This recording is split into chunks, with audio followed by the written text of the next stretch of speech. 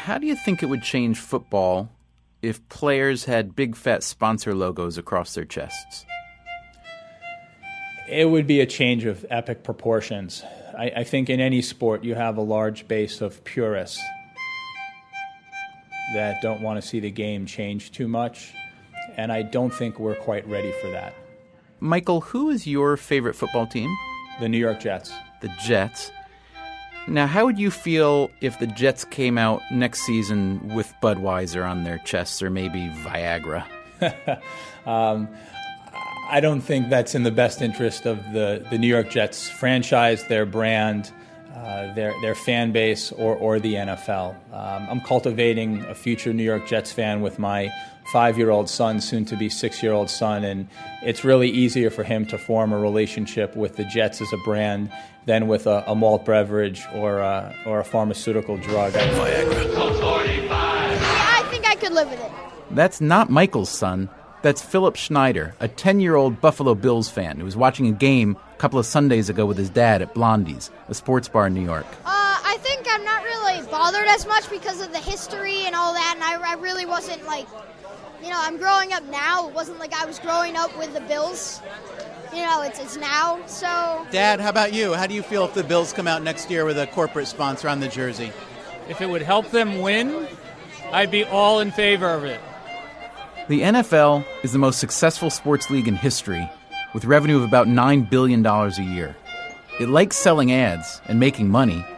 So why doesn't it sell ad space on the one piece of real estate that football fans can't help but see? The players themselves. The answer is trickier than you might think.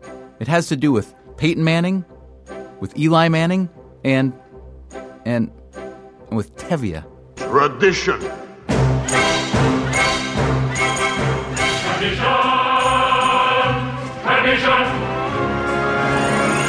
From WNYC and American Public Media, this is Freakonomics Radio. Today, we hit you right between the numbers with a very forward pass, selling the most sacred spot in football. Here's your host, Stephen Dubner. It's hard to think of a bigger pack of purists than British soccer fans. The English invented soccer, and their Premier League is still home to many of the world's best players and teams.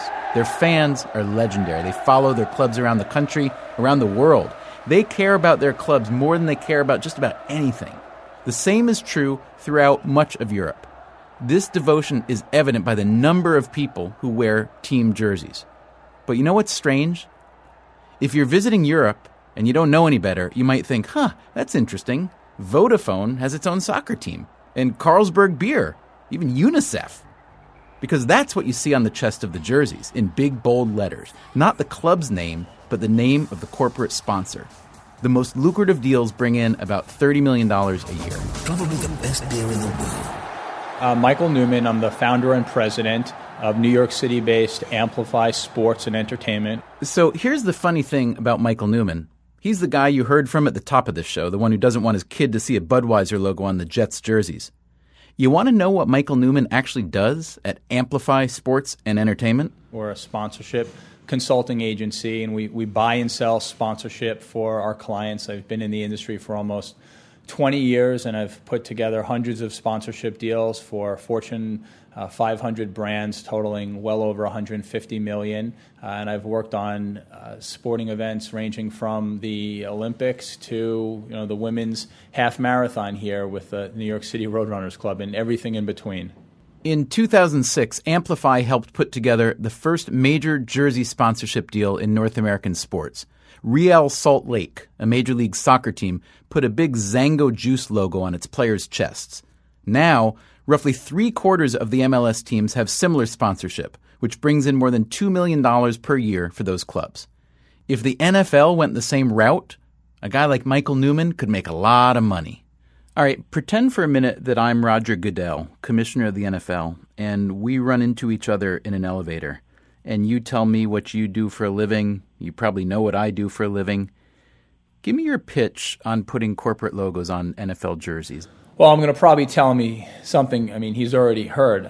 Just the upside in revenue opportunity for an NFL team and what they're going to garner through an association with a corporation that wants their name on their jersey is going to set all sorts of records. And I don't mean just domestically. I also mean globally. If you look at some of the deals that have happened across the globe relative to some of the soccer deals with some of the premier global soccer brands, I believe that the upper tier NFL teams have the ability to execute deals at levels far greater than what we're seeing elsewhere. In European soccer, for instance, the top 10 teams, their average jersey sponsorship money is about $17 million a year. Correct. You think the top NFL teams could do better than that? I do. I really do. I absolutely do. So let's do a little math. We'll assume a fairly conservative average of $15 million a year for each NFL team. There are 32 teams in the league. That's $480 million, nearly $500 million a year the NFL is leaving on the table. Although they're starting to scrape some of it off quietly into their laps. Last season, for the first time, the NFL allowed teams to start selling sponsorship on their practice jerseys. Not right across the front, but a 3.5 by 4.5 inch patch on the left shoulder. Teams have sold this space to everyone from AT&T to the local hospital network. I think at the moment the view would be it's okay for practice. It's not going to happen in the game. But as you know, all ideas evolve. That's Mark Waller. Don't be fooled by his accent.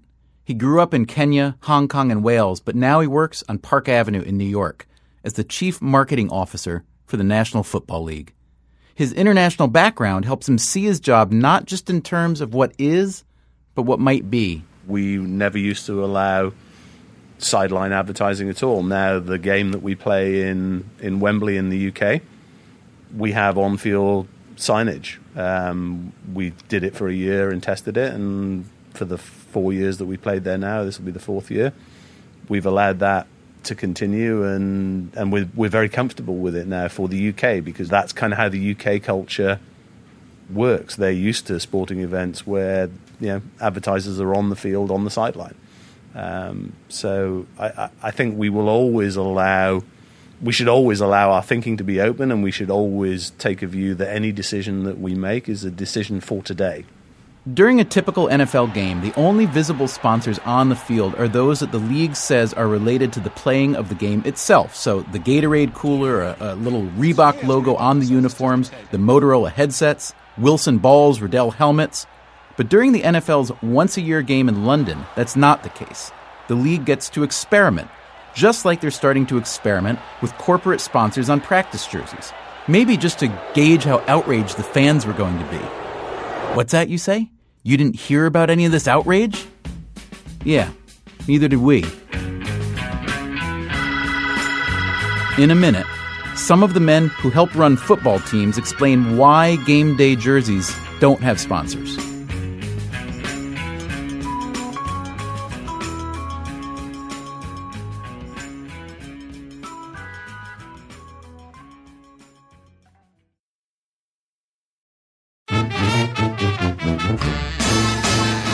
From WNYC and American Public Media, this is Freakonomics Radio. The official beer of Freakonomics Radio is, well, we don't have one. Yet. Here's your host, Stephen Dubner. If the NFL put a corporate logo on its game jerseys, it could bring in hundreds of millions of dollars a year. You'd think the players themselves would love this idea. After all, they get a cut of league revenues. But listen to Keith Gordon, the president of NFL Players, Inc., the marketing arm of the Players Union.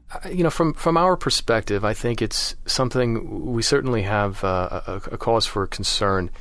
The reason being, if an NFL player has a sponsor logo on his jersey, it could simply prevent him from actually acquiring another deal with, let's say, another competitor.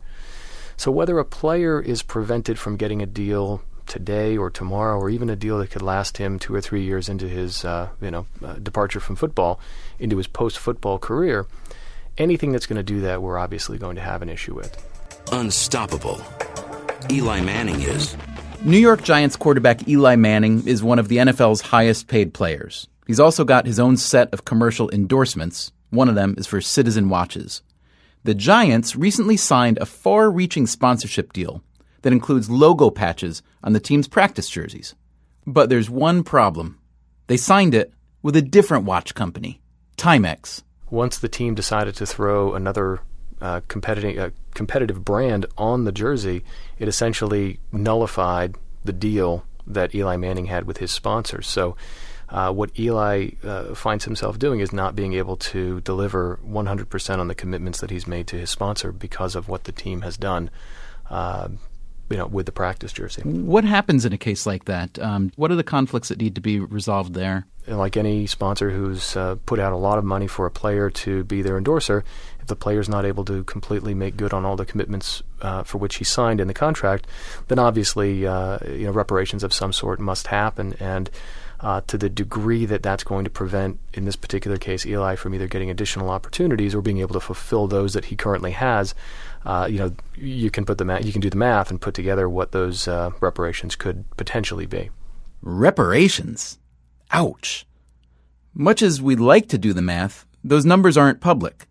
But we do know this. When Eli Manning signs a deal with Citizen Watches, most of that money flows to Eli Manning. When the New York Giants sign a deal with Timex, the team is taking a big cut.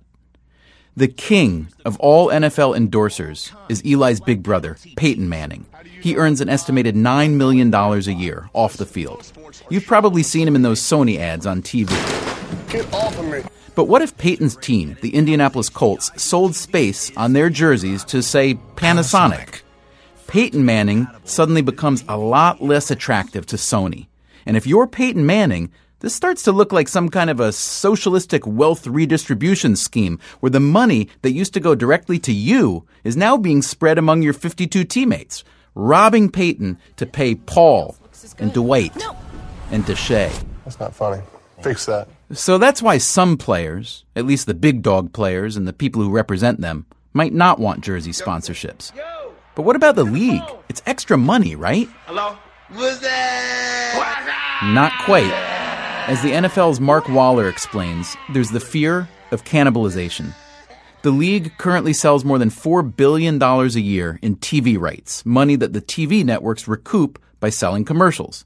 So the $500 million a year that could come from selling jersey sponsorship might not represent new money at all, but might just be siphoned off from an already sweet deal. I think the best comparative value you could get is the $4.5 billion that we currently get from our broadcast partners for the rights to our game. So if you were going to do a very simplistic equation, you'd say at the moment the marketplace has valued that time and that content at $4.5 billion. But I think at the moment we'd be very comfortable that the model that we've got, more or less, and we obviously every year we look at it and review it, but more or less strikes the right sweet spot for us of keeping all of those factors in balance. There's one more big reason that your team hasn't plastered its jerseys with an ad yet. It's a single word. You talk to anybody associated with the NFL for more than a few minutes, and this word will come up. Take it away, Tevye. Tradition. Joe Ellis, Chief Operating Officer of the Denver Broncos. You're one of two lucky teams that gets to go to London this year to play an NFL game, the one annual game. You're playing the 49ers on Halloween. And now this is an audience there in the UK who's very accustomed to seeing their sports teams, their beloved football, soccer players, wear on the jerseys not a team name, not even a big nothing on the front, but a corporate sponsor. So you're the COO of the Denver Broncos. You got to think, boy, for this one game only, wouldn't it be lovely to sell a naming rights on our jerseys in London and pick up an extra few $1 million? I don't think our owner would look at it that way, and I don't think I would either, because I think the tradition of the league and how it presents its product on the field comes first. And right now, today, I don't think the owners collectively, who would make this decision for something like this, to allow this to happen, to have corporate sponsorship on a jersey that is worn on game day, I don't think they're prepared to do that yet. I've said that someday it may happen, and I've said that I probably won't be around to see that happen. But for now, today, I think they respect the tradition of the game, the tradition of the uniform, its formality, how it's presented to the public on the field. And while they have allowed it to happen in our practice jerseys here that we wear, I don't see it happening anytime in the near future on the field for regular games. Is that your suspicion, or is that your hope as well? In other words, do you, as a CEO of a very successful NFL team, feel that it's a step too far? I'm of the camp that we shouldn't do that. I think the tradition of the uniform and how it's presented to the public, both in the stadium and on television, has some long-standing value. And to go the other direction, I think at this time is not the right thing to do. I will tell you that if you did do it, people would get over it very quickly. Did you catch that? People would get over it. Joe Ellis doesn't think this will happen in his lifetime, but NFL teams might be less afraid of breaking this kind of tradition than they're letting on. When the Denver Broncos replaced the beloved Mile High Stadium with a new stadium whose naming rights were sold to Invesco, it was Joe Ellis who took the heat. Here's another team official, Jerry Jones Jr., Chief Sales and Marketing Officer for the Dallas Cowboys, the team his father owns. So here's the $64 million question. Why don't NFL teams have corporate sponsorship on their game day jerseys the way European soccer clubs do? Well, first I would say that we do.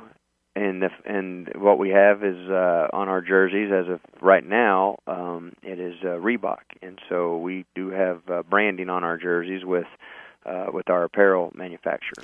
And do you feel there's an opportunity there, though, well beyond Reebok? But what about if the Dallas Cowboys could, across the breast of that beautiful white jersey, have you fill in the blank, the biggest corporate sponsor you could imagine? Does that seem like an opportunity that you'd like to be able to take advantage of? Well, I think always you're looking at opportunities to generate revenue, and as we know, that's what we're in the business of doing to help us field a competitive team in the National Football League. I think that when you look towards what we are doing from a sponsorship standpoint, specifically your question with our jerseys, I think there's a philosophy that less is more. All right, fair enough. I got to tell you, I'm a little surprised only because a few people in the league said, well, if anybody would go for the idea of sponsorship on a jersey, it's going to be the Dallas Cowboys. It's going to be the Dallas. So well, I'll take that as a compliment, and our organization and our family will take that as a compliment, that we do try to get aggressive, and when it comes to the marketing of the sport and generating revenue, we do try to push the envelope and be creative, but we also firmly believe in the integrity of the game. Jerry Colangelo has owned everything from a Major League Baseball team, the Arizona Diamondbacks, to an arena football club. He's still the chairman of the Phoenix Suns, the NBA team, which also runs the Mercury, a WNBA franchise. Last season, the Mercury became the first American basketball team to put a big sponsor logo right across the front of their jerseys. So you've had experience with many professional sports leagues. They all have their own culture, their own history, their own way of doing business. Yes. Which league do you think of the four major professional men's team sports? Which one do you think would be the first to embrace sponsors on jerseys?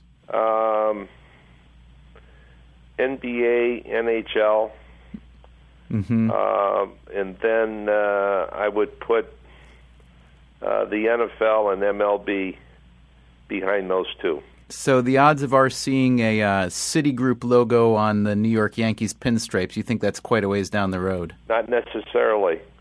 At the right price, they could jump from fourth to first. What I'm guessing is that the future where we might see every player in the NFL plastered wall to wall with logos like a NASCAR car, the offensive lineman's right shoulder is sponsored by Ben Gay, let's say, and the wide receiver's gloves are in Allstate's good hands. I gather that's a ways off. But if wait a minute, I'm multiplying those numbers in my head. Sounds pretty good so far. You like it? No, I think this. I think we live in a time in society where advertising is all over the place, and sponsorship is such a big part of the economics of sports that I think we will continue to see more and more proliferation. I think leagues will always try and maintain as much as they can in the way of legacy, history, tradition and keep a clean uniform. But I don't think there's any question that as time goes by and the demands are as great as they are, that we'll see more and more sponsorship attached to the uniform in all sports. Jerry Colangelo is 70 years old. He's seen enough time go by to know that professional sports are a money magnet. Football's finances may be in fine balance now, but the pressure for new revenue, for new ad inventory, probably won't subside. If jersey logos do happen, are you really going to turn off the TV on Sunday? Or, as the Broncos' Joe Ellis says, will you just get over it? Yeah, some parts of the game might take a little bit of getting used to. Manning back to pass, has a man open downfield. It's Hakeem Nicks. Manning to Nicks, touchdown. Manning put that ball right between Nicks' number and the Chevy logo on the front of his jersey. Freakonomics Radio is produced by WNYC, American Public Media, and Dubner Productions. On the roster for this episode, Ryan Hagen, Christina Russo, and Colin Campbell are producers. This podcast was mixed by David Herman, who wore one of the first sponsored jerseys ever in Little League. Special thanks to Jay Cowett, who really should be the next John Madden. Subscribe to this podcast on iTunes, and you'll get the next episode in your sleep. You can find more audio at Freakonomicsradio.com. And as always, if you want to read more about the hidden side of everything, go to the Freakonomics blog at nytimes.com.